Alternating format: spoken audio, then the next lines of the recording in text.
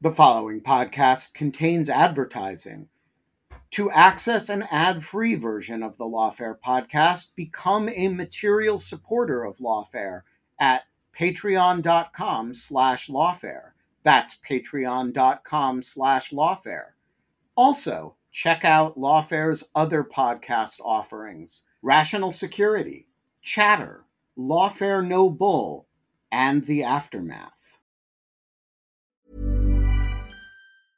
Cool fact, a crocodile can't stick out its tongue. Also, you can get health insurance for a month or just under a year in some states. United Healthcare short-term insurance plans, underwritten by Golden Rule Insurance Company, offer flexible, budget-friendly coverage for you. Learn more at uh1.com.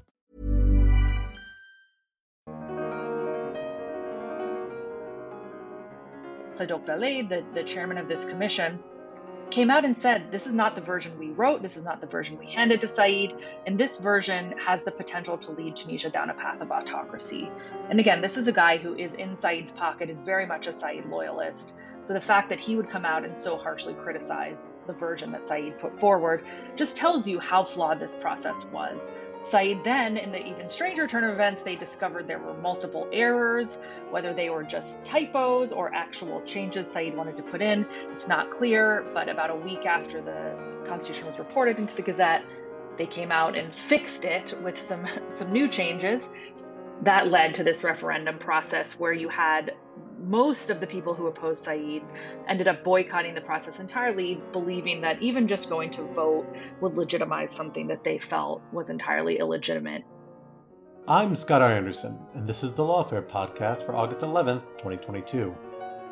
The country of Tunisia is in the midst of a slow-motion political crisis. The country's populist president has crafted a new constitution that gives him broad, unchecked powers and secured its approval by referendum, albeit a referendum in which most Tunisians did not participate. What's not clear is whether other factions will acquiesce to his exceptional actions, and whether those actions will prove to be the antidote for corruption that he has promised, or the nail in the coffin for what had been the Arab Spring's last surviving democracy. To discuss these developments and what they might mean, I sat down with two Tunisia experts.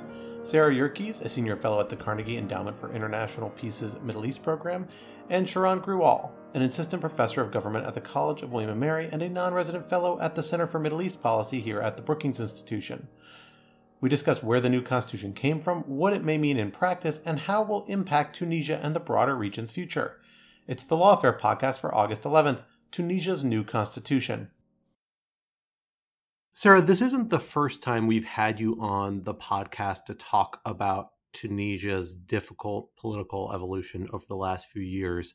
So let me turn to you first to get us caught up a little bit, specifically for those listeners who might not have been tracking the story or heard our prior conversations.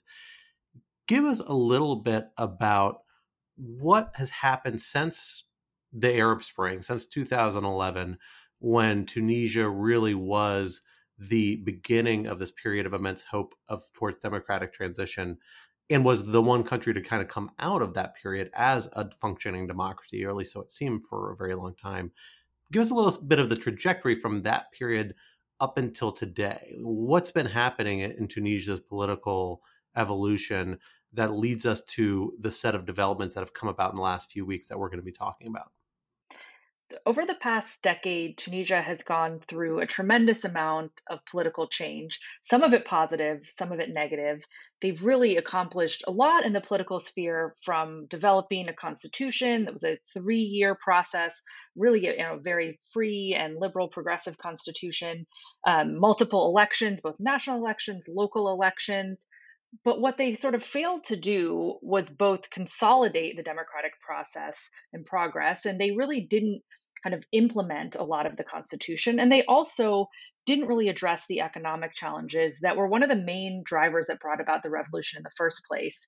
So in 2019, when they had their latest presidential elections, they brought in a new president, Kais Saied, who was a political outsider. He sort of represented the same wave of kind of populist outsider leaders that we saw come into power across the world during that time. And what Kais Saied did is he really kind of divided the country, or rather exacerbated existing divides.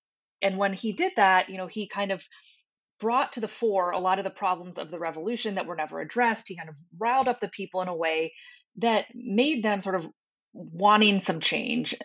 You add to that the pandemic that hit the country as it hit the rest of the world, but really hurt the economy, exacerbated the existing economic problems.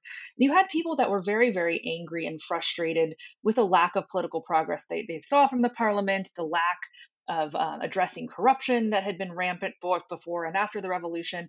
And Kais Saied was able to capitalize on all of that public anger and initiate a self coup just a little bit over a year ago, where he ended up consolidating power into his own hands and culminated in writing his own constitution that he was able to push through in a referendum on July 25th of this year.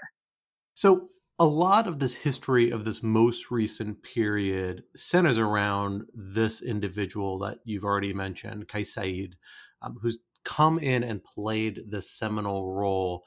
Sharon, tell us a little bit about who this man is, where he comes from, and how he was able to put himself in a position to implement such dramatic changes.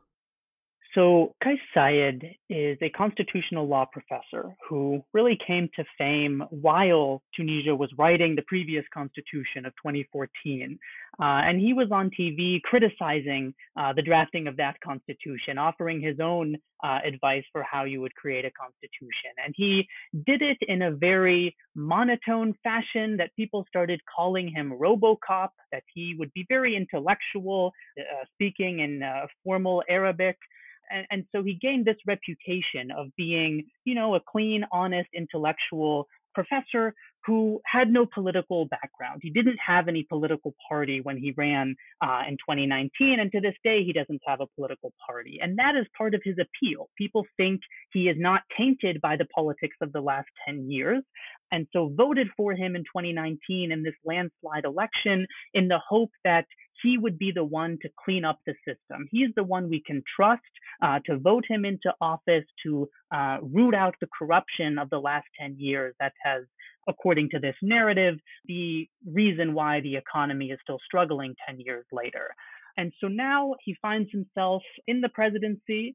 But in 2019, 2020, he found that the presidency didn't have much power, that at the end of the day, the system that was created in 2014 was one in which the president had to share power with a prime minister that was chosen by parliament. And so at the end of the day, everybody had to agree to get anything done. And what Tunisians saw was that they couldn't find agreement, especially in 2020, 2021. And so that is the context, as Sarah rightly noted, that led to his power grab last year on July 25th, when he dismissed the prime minister, froze the parliament, and said, I'm going to rule by decree. And so now he has this new constitution that creates a hyper-presidential system where he has all the power, but it remains to be seen what he will do with it, right? The mandate that he has is to clean up the system. And for a year, he's had all the power. He even had all of the corruption files because he seized the Anti-Corruption Authority, an independent institution that had been created post-revolution. He has all the corruption files on all of the political parties and bureaucrats, but nothing much has materialized 1 year later. And so he seems to be facing some resistance, perhaps, in the judiciary that is preventing his war on corruption. But at this point, he has all the power, and we'll see where it's headed. So you mentioned that he doesn't really have much of a political party, a traditional political apparatus, but he clearly has a support base somewhere. Where are his supporters based? And how does that overlay with the other institutions in the government? If it's not that he has major political parties behind him, does he have the military behind him, police forces, certain governance, certain parts of the country? Where is his support base, and what levers of power are they exercising? His support base is still fairly cross-sectional. He has still 2.5 million Tunisians who came out to vote in support of his constitution, and they seem to be across all governorates in Tunisia. Originally used to be a very youth base of support. Today seems a little bit older based on the exit polls. But for the most part, he's still appealing to the same constituency, which are people frustrated with the last 10 years because it wasn't delivering economically, and they're hoping that Kais Saied will be the one to revitalize the country and get the economy back on track. other than that popular support, which I want to underscore is unorganized. There is no political party to this day that is organizing his supporters. You have a number of smaller parties, the July 25th movement, among others, that have popped up to try to capture some of these support bases. You also have various local level social movements, some of which are trying to ally themselves with the president, but nothing yet that he has initiated to organize his popular support. But beyond the population, he does seem to enjoy some support from the various state institutions. The military, for instance, obeyed his order in the power grab to close the parliament, the police as well. You have seen military trials, for instance, of civilians that are criticizing the president or criticizing the police and military. So he does seem to enjoy, in large part, the support of the major state institutions as well. I just wanted to note on top of that that while we have seen continuously sort of surprisingly high numbers of supporters of Qais Said, I would say that most of the people, or a good chunk of the people at least, are not necessarily loyal to him. They want change. They want someone to go in and sort of shake up the system. They're very unhappy with the performance of the parliament. But I don't think that they actually really care who does that. I don't think that, if it was a different person, if it was a different political actor, I still think they would be supporting that actor. And this is sort of the drain the swamp mentality that we've seen in the United States, for example, where people are just frustrated with the traditional political class and they see Said as someone who's come in and shaken things up and is willing to sort of take the reins and do something compared to the sort of paralyzed politics that they've seen before. The other base of his support, though, is he's really managed to drive this wedge between the folks who support Ennahda, the Islamist party, and those who don't. And there's always been this kind of strain in Tunisian politics between, it's not a secular Islamist divide, it's much more nuanced than that. But the people who he's vehemently anti-Nahda, and he's managed to win the support of even some people who would probably call themselves revolutionaries, but who are very much anti-Nahda. And so he's managed to keep these people who are very much pro-democracy supporting him because they are just glad that he's kind of put the nail in the coffin of Ennahda at this point. Well, Sarah, let's dig a little deeper on that and talk about Ennahda, because in a lot of ways, that is the story that I think for a lot of people was one of the defining stories of Tunisia for a lot of the last 10 years. The fact that you had a major pro-democracy Islamic party emerge, bringing in elements of, different types of political Islamic thinking, blending it with democratic principles under a charismatic leader. How have Ennahda's fates kind of flowed with President Said? How have they interacted? And how have we seen this kind of turn against them towards this more controversial figure among even some self-proclaimed revolutionaries? I think, first of all, it's a little bit strange the way that Said has been so antagonistic towards Ennahda. If you look at sort of the values of the party and Qais Said's own values, they actually have a lot of overlap and a lot in common. For example, if you look at the constitution that Said pushed through just recently, they have gone farther than Ennahda ever did in sort of drawing a connection between the role of religion and the state. On the other hand, as soon as Said came into power, so I should say Ennahda was the party with the largest number of seats in parliament in 2019. They were not the majority party. They had actually just about a quarter of the seats. But because of the fact that Ennahda was the kind of quote ruling party, they held the Speaker of Parliament position, you right away saw this real antagonism between Said and Ennahda, and particularly Ennahda's leader, Rashid Ghannouchi, who was the Speaker of the Parliament. And since 2019, up until the self-coup in 2021, they've just been, at odds with each other. And Said actually ended up firing his prime minister, Hisham Mashishi, who was his hand-picked prime minister, someone he, was supposed to be a loyalist to him, because Mashishi got too close to Ennahda. So you've seen this very, again, sort of odd rivalry between two figures and two parties who actually have quite a bit in common.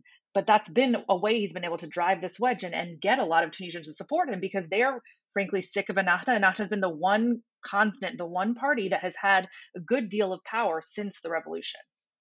And if I can just add something to Sarah's point, earlier she mentioned that this polarization, pro-Nahda, anti-Nahda, doesn't quite map on to a secular Islamist cleavage. And I just want to underscore that, because what we've seen in the last year is that people, a good swath of Tunisians, supported the coup, thinking it would be the end of Ennahda, that we can kick them out of parliament, maybe even dissolve them as a party. And then they wake up to see Kais Saied's new constitution, where it says Tunisia is part of the Islamic Ummah and should work towards advancing the objectives of Islam. And for some of them, they came up and realized, hey, wait, we didn't sign up for this either. And so you've seen that flank of his supporters start to have some doubts today. But then you've seen another flank of these same, we might call them progressive secularists, who are saying, actually, wait, this is fine. We can justify this. What he means by objectives of Islam are actually a very modern liberal interpretation. And that, I think, gets at Sarah's point that this is not really an ideological hate for Ennahda. It's not about we oppose Islamism, because they're defending what Kais Saied is doing in this constitution. It really is about what we might call affective polarization from the US context, as opposed to ideological polarization. They hate Ennahda for their identity, more so than for their ideology. And that is, I think, what's driving the support for Kais Saied, and the move now that he's taking against Ghannouchi, for instance, putting him on trial for accusations that Ennahda had a hand in the assassinations in 2013, other accusations, for instance, that they sent foreign fighters to Syria. These are the types of accusations that drive the discontent and hate towards Ennahda, more so, I think, than the ideology that they have. Fascinating. Let's go back to this latest development of this new constitution that's come out, because before we get into the substance of that constitution, I want to talk a little bit about the process, because we haven't seen, this isn't the first time we've seen a constitution writing process or a new constitution in the Middle East. Far from it. It's one of several we've seen over the last 10 or so years since the Arab Spring. An important element of it isn't always just the substance of it, but also the process that arrives at the Constitution. It's the process that's supposed to provide popular legitimacy, public buy-in, or at least buy-in from different political groups, that gives a Constitution, the salience and the kind of political sticking power, at least in theory, not always in practice. Sarah, tell us a little bit about the process that's gone into this constitution writing process, which has happened on a very, very fast scale. Because there's been a lot of interesting elements, by my understanding, in addition to the referendum we just saw a couple weeks ago, in terms of mechanisms, even using the internet for types of public consultation, but then also serious doubts about how seriously those are being engaged with by the public. What sort of process have we seen actually behind this constitution writing exercise?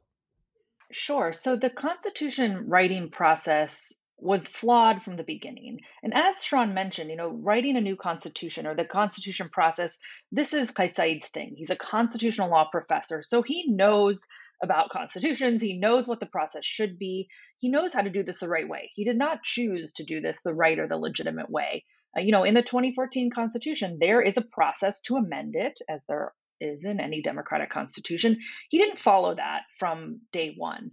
Instead, the path he chose was pretty much the path he's chosen for nearly a year, which is to rule by decree, to kind of ram through his ideas and not really rely on much consultation from advisors, and really not rely on much consultation from the public. And with the Constitution itself, the way that he tried to frame this, mostly to appease the international community who was calling on him to have an inclusive and consultative process, is he developed this online consultation system that went from January through March of 2022, where Tunisians could go online, they could answer some different questions about different issues. And that's how he decided he was going to determine people's views on various elements that would go into this constitution. Now, first of all, this was entirely online. A good chunk of Tunisians do not have internet access. There were lots of issues with transparency in this process. You needed to put in your national ID number in order to fill this out. And he already was kind of rounding up people that opposed him and engaging in arrests and travel bans. So a lot of people were afraid to go on and say anything negative. But more than that, people just didn't understand the process and didn't participate. You had less than 7% of Tunisians participate in this online process that's supposed to be the backbone of their new constitution.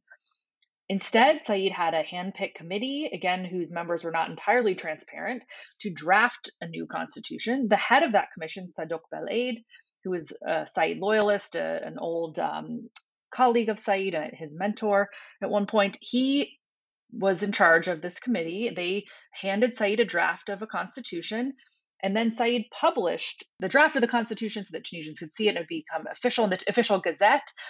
And that version was not the version that Said's own commission had written. So already you start to have irregularities. And in a really odd turn of events, Sadok Belaid, the chairman of this commission, came out and said, this is not the version we wrote. This is not the version we handed to Said. And this version has the potential to lead Tunisia down a path of autocracy. And again, this is a guy who is in Said's pocket, is very much a Said loyalist. So the fact that he would come out and so harshly criticize the version that Said put forward just tells you how flawed this process was. Said then, in the even stranger turn of events, they discovered there were multiple errors, whether they were just typos or actual changes Said wanted to put in. It's not clear, but about a week after the Constitution was reported into the Gazette, they came out and fixed it with some new changes, and some of them were substantive changes. It wasn't entirely grammatical changes. That led to this referendum process where you had most of the people who opposed Said, civil society groups, political parties, ended up boycotting the process entirely, believing that even just going to vote would legitimize something that they felt was entirely illegitimate. And so you had just about 30% of Tunisians show up to vote on this constitution. So again, from start to finish, the whole process was not anything that you could really consider legitimate. It did not at all follow the process that was laid out in the 2014 constitution that the Tunisians themselves had contributed to and had voted on and had decided that was going to be their constitution. Quality sleep is essential. That's why the Sleep Number Smart Bed is designed for your ever-evolving sleep needs. Need a bed that's firmer or softer on either side? Helps you sleep at a comfortable temperature? Sleep Number Smart Beds let you individualize your comfort so you sleep better together. J.D. Power ranks Sleep Number number 1 in customer satisfaction with mattresses purchased in-store. And now, save 50% on the Sleep Number Limited Edition Smart Bed for a limited time. For J.D. Power 2023 award information, visit jdpower.com/awards. Only at a Sleep Number store or sleepnumber.com.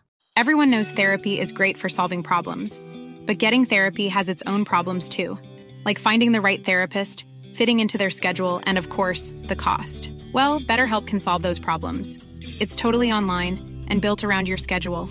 It's surprisingly affordable too.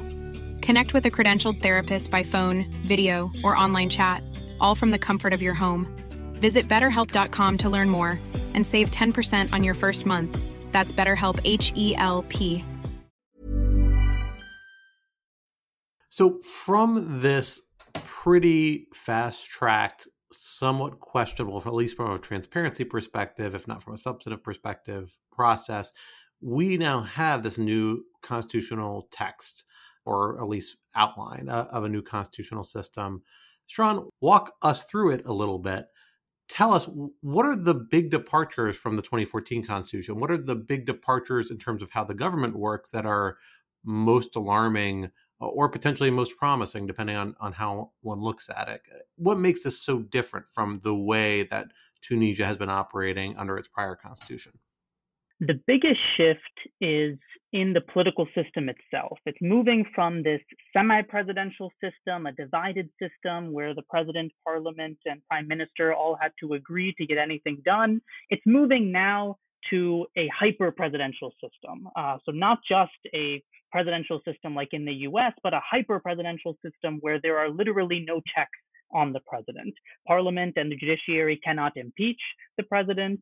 That has been removed from the Constitution. Likewise, Parliament and the judiciary can provide no check if the president declares a state of emergency and assumes exceptional powers. It used to be that Parliament and the judiciary could end that state of emergency. That's also been removed. So there are literally no checks on the president in this new constitution. And for his supporters, that's why they like it, because they think he's the clean president. Why would we want the corrupt judges and parliamentarians to have a check on him? But that's also worrying some Tunisians who are waking up to realize that, hey, he's not actually revitalizing democracy. He's returning us back to a strong presidential dictatorship. The second major change in this constitution is what we alluded to earlier, the religious element of it, saying that Tunisia is part of the Islamic Ummah and that the state should work towards the objectives of Islam. That likewise has scared away some of his supporters, thinking that this might create a theocracy down the road. And then the third change I would highlight, which hasn't gotten too much press, especially in the international media, is a small change to the preamble that I think is actually quite significant, which says that the people of Tunisia will not enter into any foreign alliances, which has, I think, some major implications for the nature of the U.S.-Tunisia relationship, with the West more generally. This new president, Kais Saied, part of his appeal is that he is an Arab nationalist, one who will defend the sovereignty of the Arab world, but also the sovereignty of Tunisia in particular. And he has, throughout the past year, but even before, indicated that he is not so eager to deepen ties with the West. For instance, he is much more comfortable, he said in his electoral campaign, that he would have his first international trips to Algeria and Libya, not to the West. And I think this new clause in the constitution about how Tunisia won't enter into foreign alliances is scaring some U.S. policymakers as well into thinking that even if all we care about are our security and strategic interests, that Kais Saied might not be the best bet for them moving forward. And I think that helps to explain why post-referendum, once this constitution got passed, we've seen this flurry of strong statements from Secretary of State Blinken, from the as-to-be-confirmed ambassador designate Joey Hood, from now Secretary of Defense yesterday, Lloyd Austin, all criticizing the referendum, the constitution, and the path that Tunisia has been on over the past year. I wanted to add one other important change, which is that in the previous constitution, there was an entire chapter on decentralization. And this idea of regional inequality, that some of the regions of Tunisia, the south and the interior, had been intentionally held back by the prior governments, was a big driver of the revolution. And the Tunisians took this very seriously and really focused on an idea of positive discrimination, a way to sort of lift up these regions that had been held back, that had worse infrastructure, that didn't receive the same amount of funding as other regions, and were really suffering economically to a much larger extent than the coastal regions. And interestingly, in the draft of the Constitution that the Commission put forward, they still had decentralization in there, but in Kais Saied's version that he released to the public, he took out the entire chapter on decentralization. And just to point out that he has a sort of odd view of local government. He, on the one hand, is very, very interested in local government, and some have compared him to Gaddafi, for instance. He has this idea of a hyper-local government with a very, very strong presidency. And so the other thing that's been introduced into this constitution is a second chamber of parliament, the Council of Regions. We don't really know what this is going to look like yet. They have to write another law, an electoral law, and sort of flesh out what this body is going to look like. But the idea is that there will be a second body of parliament with people who are selected from local government that are not necessarily voted on by the people. And again, this real shift away from decentralization. He also got rid of the Minister of Local Affairs, when again, this is one of the issues that really drove the revolution in the first place, is a bit strange for someone who's trying to represent the people and sort of correct the revolution that he thinks went off course. So Sharon, let me turn back to you. Tell us a little bit about where this goes from here. We have this constitution, but there's still, debate ongoing about Said's broader agenda. A lot of questions about what the political structure of the system is going to be going forward. Of course, there are still major poles, major centers of opposition and resistance in political parties elsewhere in the country. What are the steps moving forward in implementing this new constitution? Where are the major centers of resistance, if any? that have popped up, and what we be expecting kind of on the domestic Tunisian horizon in the weeks and months to come? So one of the centers of resistance, and the prime one that we're seeing fighting at the moment, is the judiciary, where Kais Saied over the past year has tried to exert control over the judiciary, which had formerly been independent and strongly independent. He, back in the spring, dismissed the Supreme Judicial Council and replaced it with one that he appointed. And then in June, seemingly out of frustration that the judiciary was not moving quickly enough in the corruption cases, he purged 57 judges. The judges then united in a strike against him, which went on for a month. Hence, in the new constitution, he has removed judges' right to strike as well. This week, we've now seen an administrative court say that those 57 purged judges, most of them need to be reinstated, 47 of them, because they were innocent of any wrongdoing. And so this is one battle to watch moving forward, is that he doesn't quite enjoy the support of all state institutions. The judiciary in particular is being a thorn in his side. The second axis of resistance are the political parties, which have been thoroughly excluded from this whole process, starting with the coup on July 25th.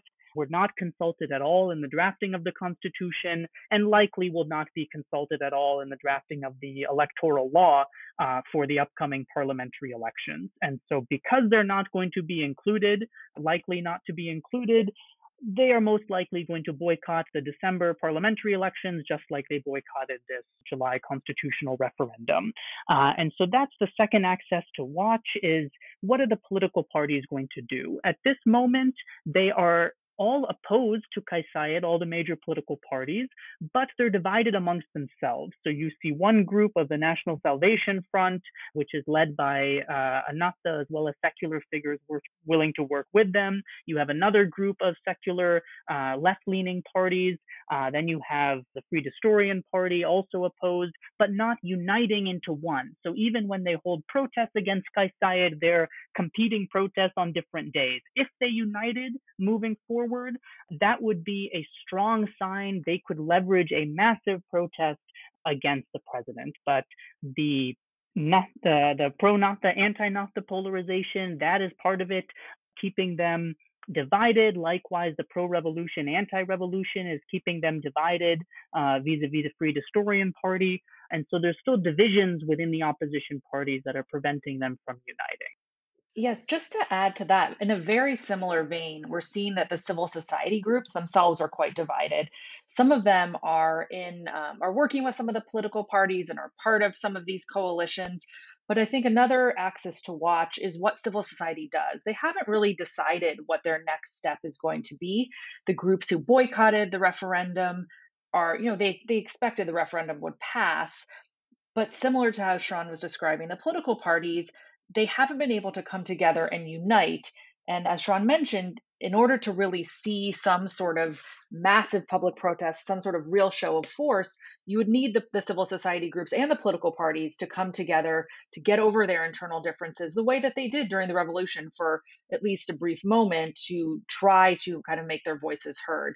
And just to mention too that, after the referendum process, a couple of different civil society groups and one political party did file appeals against the referendum process, and those appeals were recently rejected. So we do see them using some sort of legal tools.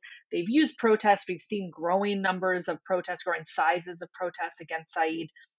But we don't know what that next step is going to look like. We also don't know what Said's next step is going to be vis-a-vis civil society. There was a leaked draft NGO law that came out several months ago that, if that were to be enacted, would really hamper civil society's efforts, make it much more difficult for them to accept foreign funding, make it very difficult for them to register and for them to carry out some of their activities.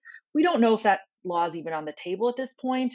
But just to say that we have seen Saied push back against civil society in an increasingly strong way, as well as against the media. And so there's a lot of these different actors that so far have, not been able to kind of unite and not been able to really show their full force of their membership, that might be sort of planning their next step and trying to figure out what they're going to do in order to push back against Saied. And I think it's important to add that neither side secured a clear victory on July 25th at the constitutional referendum. The Constitution passed, yes, with 95%, but only with 30% turnout. So that suggests that Kais Saied is down to a minority of supporters who are willing to take an active step, such as voting in an election for him. Likewise, what some of the exit polls released immediately after suggested was that those who were actively boycotting the elections were almost the same size as those who came out to support the Constitution. So the supporters and the opponents of the president are almost equally sized today. And that suggests, therefore, that because neither side came away with a clear victory on July 25th, that moving forward, the stage is set for a continued instability and battle moving forward as they try to oppose one another and appeal really to the population for support. So we talked about resistance inside Tunisia, but what about outside of Tunisia, Sarah? How have we seen Tunisia's neighbors, other countries in the region react to these developments? And the other major powers that have a bearing on Tunisia's foreign policy, at least the United States being a prominent one. We've already heard about some negative reactions there, but also the European Union, with which, of course, Tunisia has close trading relationships and political history. How is the international community responding to these sorts of endeavors, and how are those responses themselves echoing within Tunisia? So, in Tunisia's neighborhood, Algeria has certainly been the most supportive, really sort of globally, of Kais Saied's efforts. As Sharon mentioned, Kais Saied visited Algeria as his first official trip when he became president, and he's gotten very close to the Algerian leadership. Algeria has been going through its own sort of upheaval, its own massive protest movement over the past couple of years. It's died down quite a bit recently, but the Algerian government, President Tebboune and others, are very much concerned and watching what happens in Tunisia and are very happy to see democracy put on hold in Tunisia. We've seen Algeria give some small amounts of financial support to Tunisia as well. In the West, the United States and Europe initially were sort of in a sort of wait and see posture and didn't they were critical of what Said was doing a year ago, but weren't sort of too harsh. Once Said froze the Constitution, kept marching forward with his anti-democratic moves, and it became clear what he was doing, you started to see much stronger statements from the United States and from the European Union, as well as other European member states.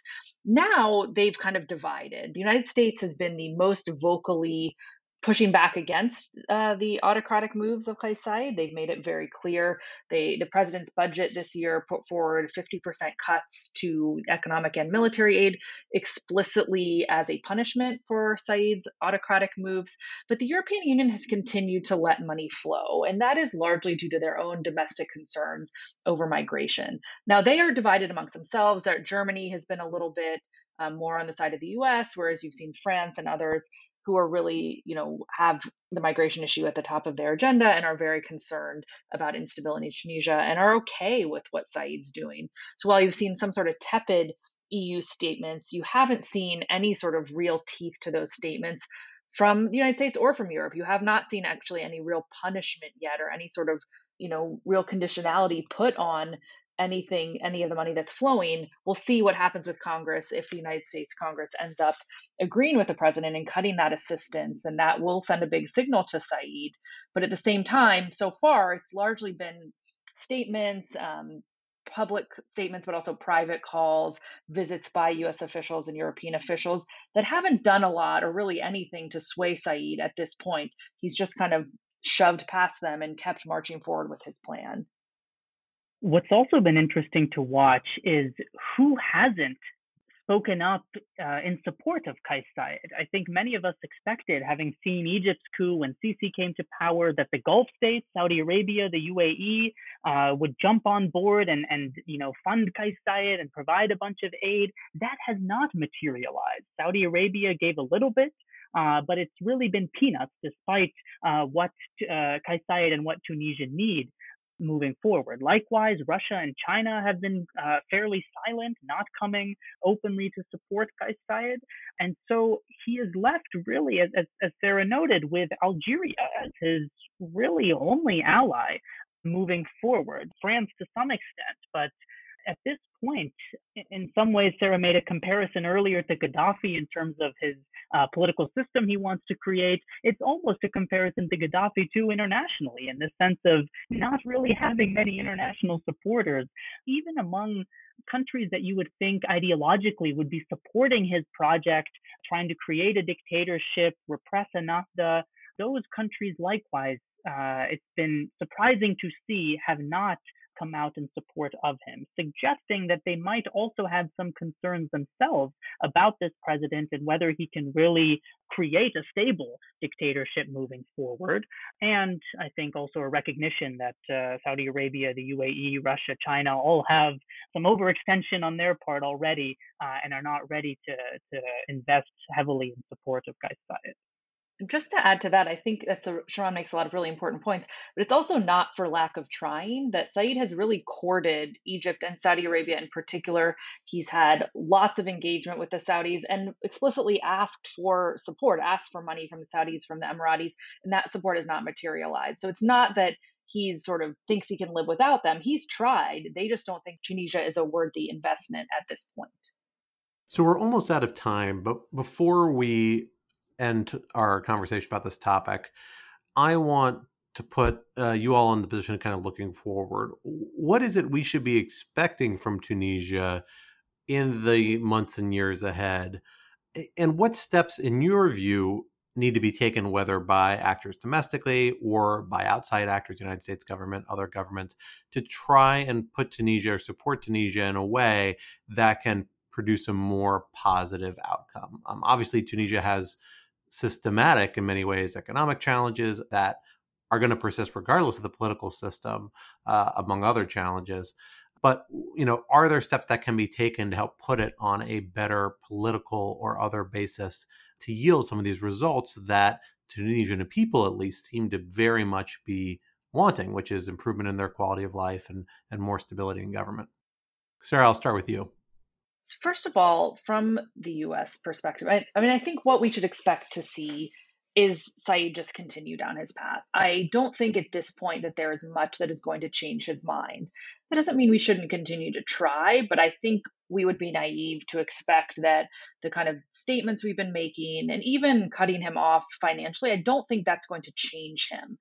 Now, where we can be helpful, I think, is supporting the democratic actors, the pro-democracy actors, including civil society, the media, the political actors that are interested in protecting democracy and reinvigorating Tunisian democracy. The US-Tunisia relationship is largely based on shared values, on the idea of Tunisia being a democracy. Now that it's no longer a democracy, I think it is time for us to cut off Kais Saied. I don't think that his government should be receiving funding from the United States. That doesn't mean we should cut off Tunisia. I think we should keep our assistance to Tunisia at the same levels it's been, but that money should be going to people who actively support democracy. The other thing that I think is important is that, as we've seen from the Arab Spring writ large, the argument that autocrats bring about stability is just wrong. And I think it's time to make this clear to the Europeans and to others who think that just allowing Saeed to move forward is going to keep Tunisia stable. That's not an accurate argument. Stability and autocracy do not come hand in hand. Democracy is much more likely to bring about stability. And Tunisia's economic improvement is such an important factor in all of this. And so I think, for the European Union, for the European countries, the United States, to continue to figure out ways to support Tunisia's economic development, that will help bring about stability. That will help bring about the sort of dignity, the prosperity that Tunisians were seeking back in 2010, 2011, and continue to seek today and have not yet seen. That's the kind of thing that's going to keep Tunisia stable in the long term.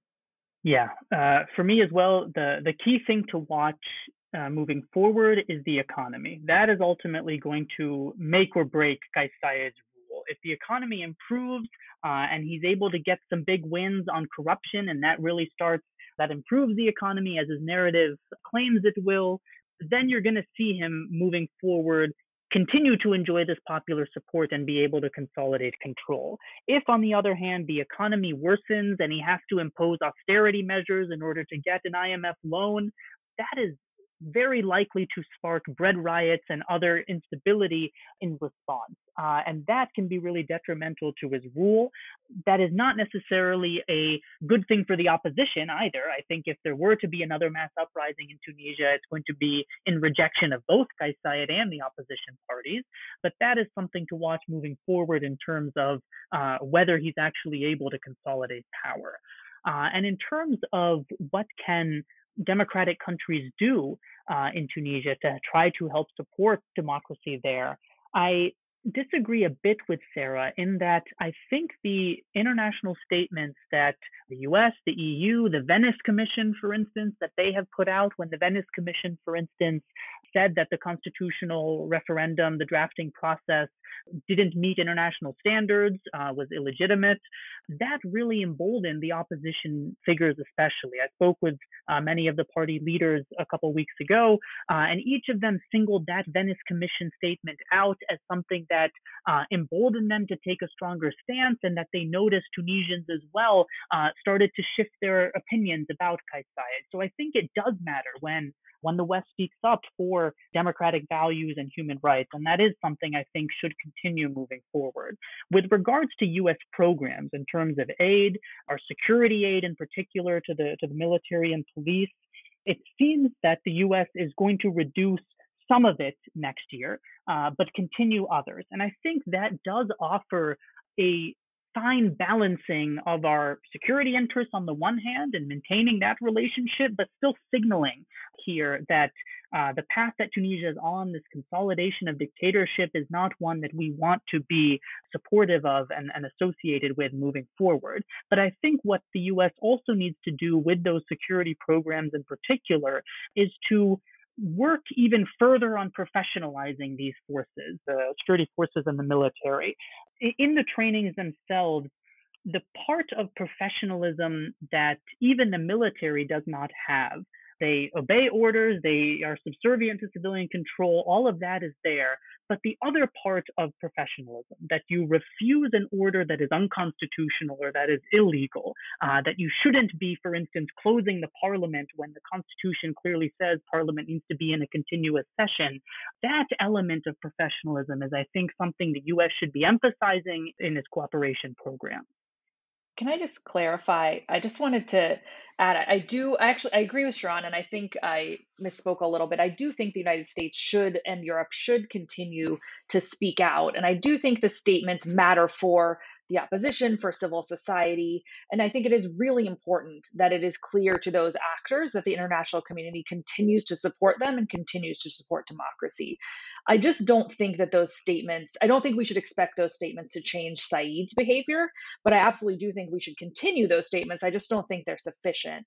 And I think, if we look at the most recent US statement, or the statement by Secretary Blinken that came out right after the constitutional referendum, clearly Said is paying attention to these things. He called in the Chargé d'Affaires, the US Chargé, in order to kind of tell her off a little bit. I mean, the foreign minister called her in order to say, you're engaging in foreign interference and your criticism is not welcome. So clearly Said is listening and is paying attention. But again, I don't think those statements, and I don't think Sharon said this, but I don't think those statements in and of themselves are sufficient. I do think they should continue those, but I also think shifting that assistance away from Said's government and towards the actors that actually support democracy would also speak volumes about whose side we're on, and it would show Said that he doesn't get rewarded for continuing to engage in this autocratic behavior. Well, we will have to leave the conversation there for now. Sarah Yerkes, Sharon Grual, thank you for joining us here today on the Lawfare Podcast. My pleasure. Thank you. The Lawfare Podcast is produced in cooperation with the Brookings Institution. Please be sure to rate and review us wherever you get your podcast, and look out for Lawfare's other podcasts, including Rational Security, a casual weekly conversation about national security news that I co-host each week, along with my colleagues Quinta Jurecic and Alan Rosenstein. Be sure to visit lawfareblog.com for our extensive written coverage of national security law and policy issues, and consider becoming a material supporter of Lawfare at patreon.com/lawfare to gain access to an ad-free version of this and other Lawfare podcasts, among other perks. This podcast was edited by Jen Patchahal, and our audio engineer was Jay Venables of Goat Rodeo. Our music is performed by Sophia Yan. As always, thank you for listening.